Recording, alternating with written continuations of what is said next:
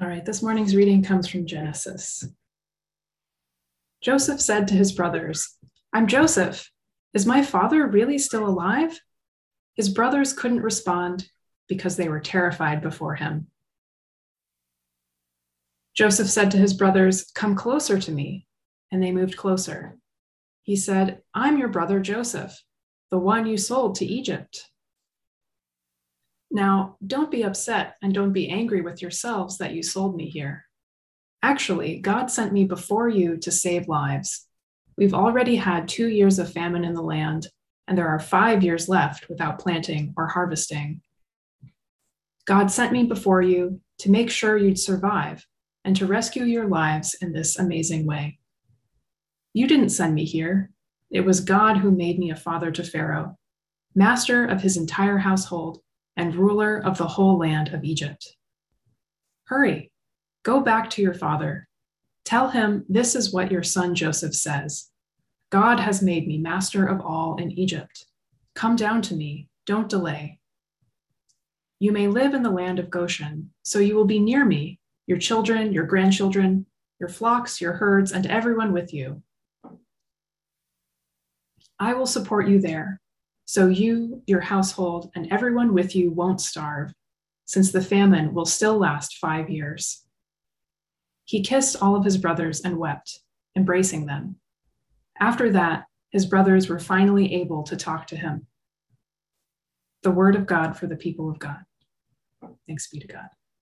Amen. Amen. All right, so let's have just a word of prayer. Let us pray. God, for the Spirit that is in this place, the Spirit that continues to move us, to give us first breath in the morning, we give you thanks.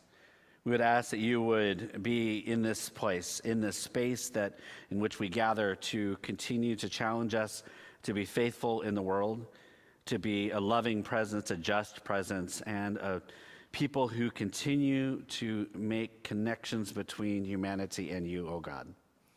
We thank you for the Spirit that has brought us here today.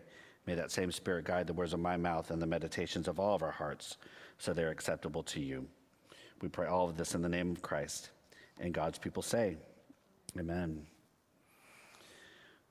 So if anybody of you follow follow us on Facebook or on Instagram or Twitter and all the places, you'll see we got some comments this week about the title of this sermon, "The Grudges Are Fun."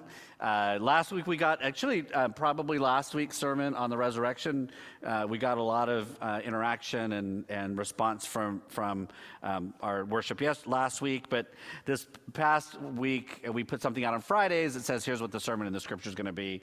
And we got a little bit of feedback because I think people were wondering, like, so is this going to be a pro-grudge sermon, or is what are we going to be, anti-grudge, pro-grudge? What?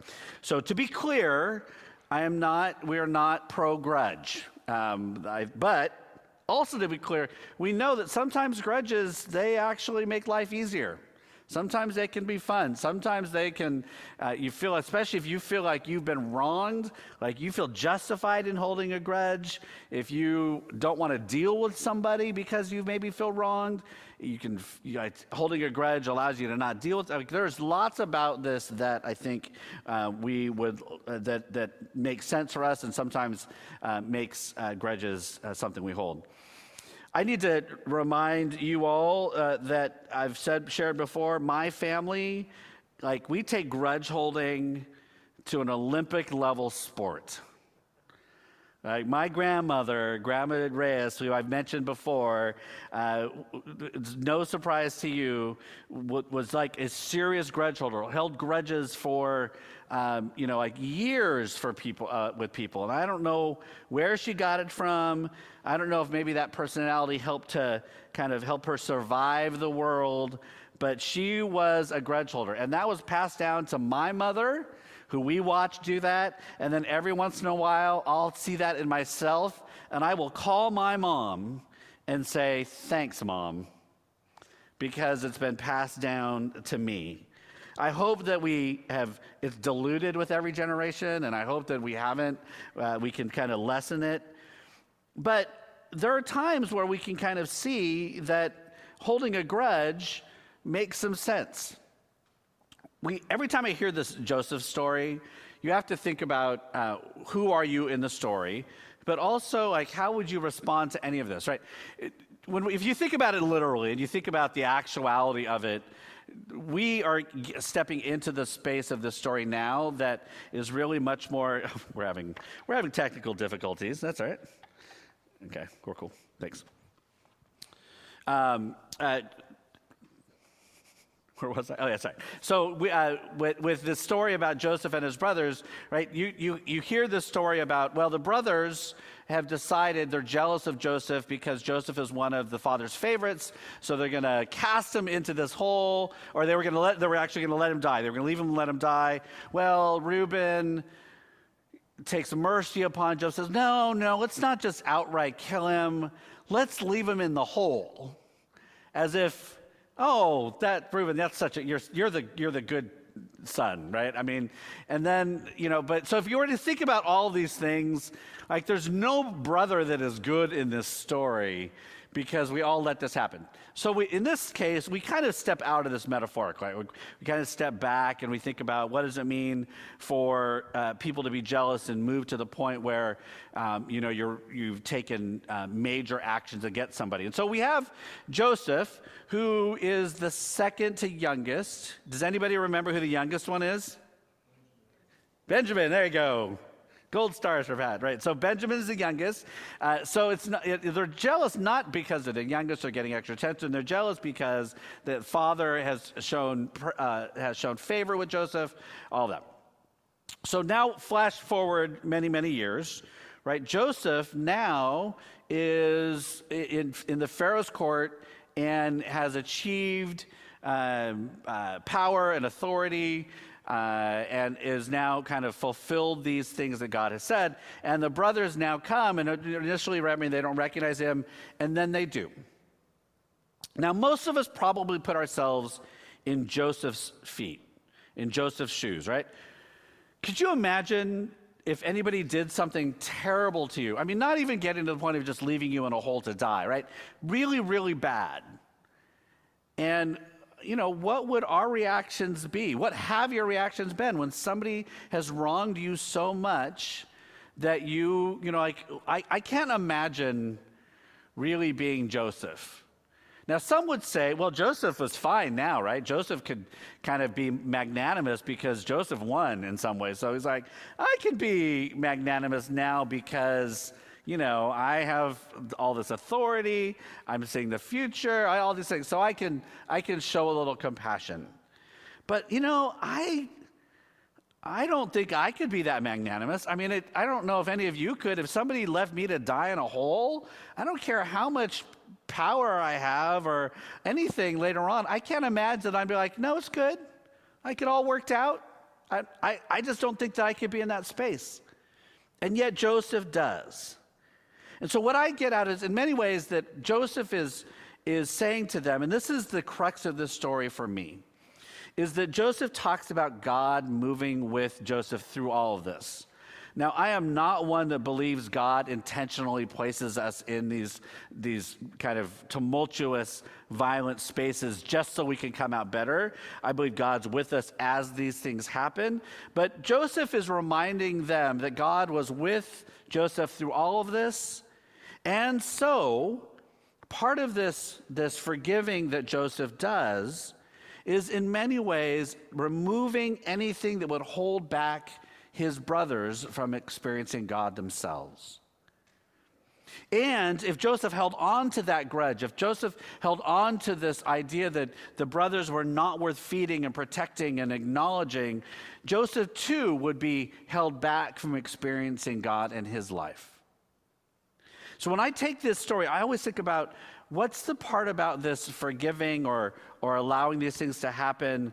And the important part of what that means for us is that oftentimes these things sit within our souls and it holds us back from experiencing God's fullness in our lives or in the lives of others.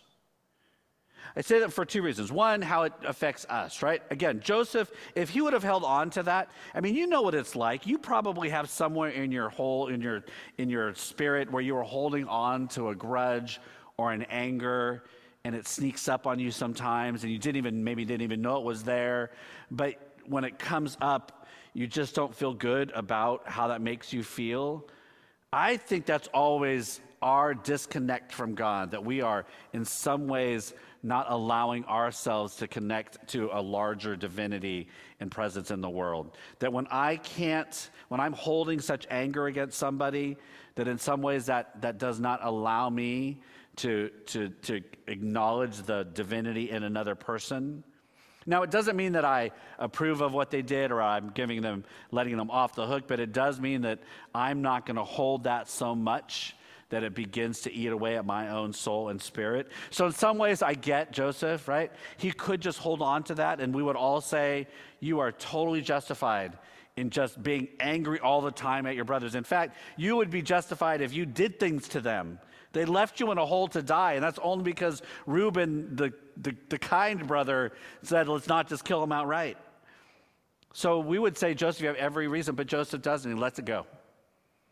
He lets it go, which is something that I think allows him to continue to live into this narrative and story that he has said that God has been with him.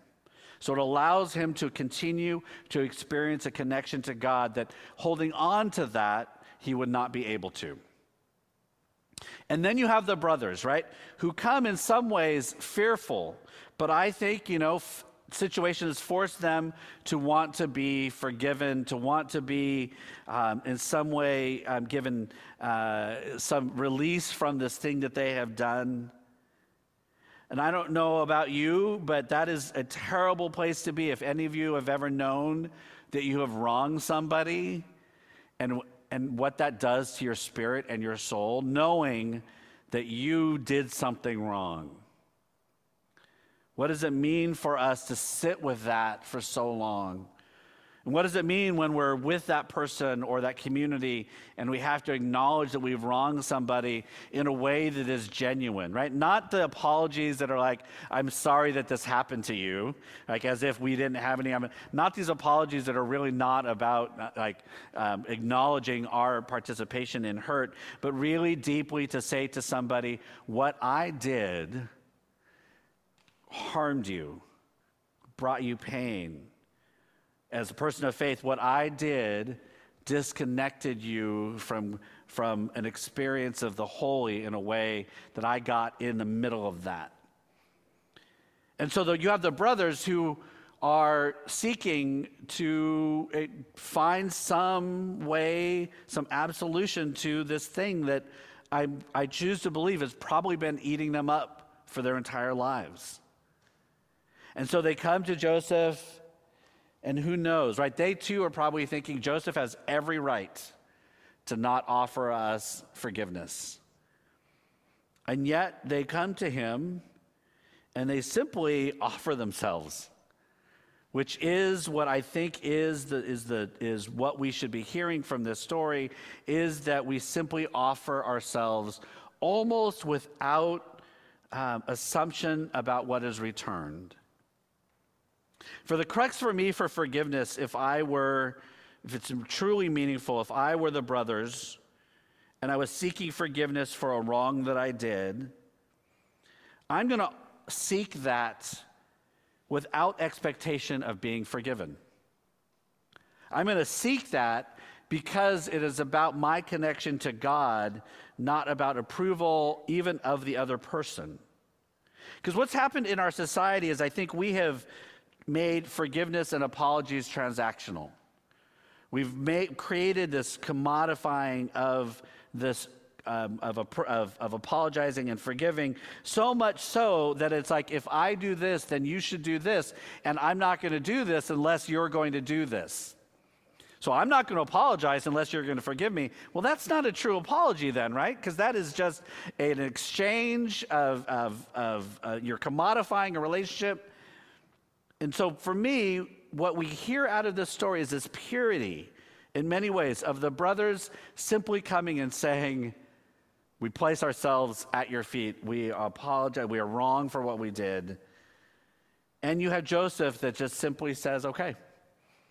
And for me, you don't hear like, if you do this, then I'll do this. If you, like, there's no reciprocation that is guaranteed or sought. It's simply people coming together and trying in their best way to make clear the way for God to be present. If we can get to that in the world, how much better would the world be? If we could get to the point in our individual relationships where we have wronged somebody and we simply go and acknowledge that wrong without the expectation that anything else happens.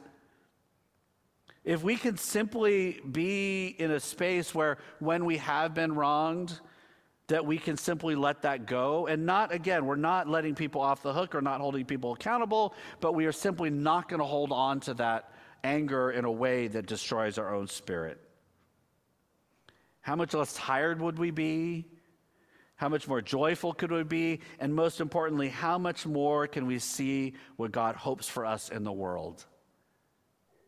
This story is about just that, a cleansing of relationship so that they can see the future that God bestows upon them. They know there will be struggle, but Joseph tells them that even through that famine, on the other side, there is the promised land, and there is new life, and there is hope. And so if we can let this part of our relationship go in a way that no longer holds us back from experiencing God together, then we together move into that new day. Now, it's not easy for us to do, especially with people who are close to us and our families. It's not easy to do, especially in congregations that have been together for so long. It's not easy to do in work spaces where you have these weird, funky relationships. It's not easy to do with extended family or extended community. But yet, when we can get to that space where we kind of just let that stuff stop eating at us, how much more clearly can we see God's future for us? And conversely, when we hold on to it so tightly that that is the lens through which we can see the future, it will be cloudy and it will not be clear. And I believe while God will still be with us, it will be more and more difficult for us to see where God is leading. So I encourage you this next week to tend to those spaces in your soul where you might be holding a grudge, holding back your experience of God, as well as those places where maybe you might need to step into a place of seeking forgiveness or acknowledging hurt. And by addressing all of that in our souls, individually and communally, maybe we'll see where God is leading us. Let us pray. God, for the Spirit that moves us, the Spirit that challenges us and makes us uncomfortable, but the Spirit that is always with us, we give you thanks. We ask that you would continue to move through and amongst us as we tend and mend relationships in our lives so that we may all more fully see what you are calling us to be and who you're calling us to be in the world.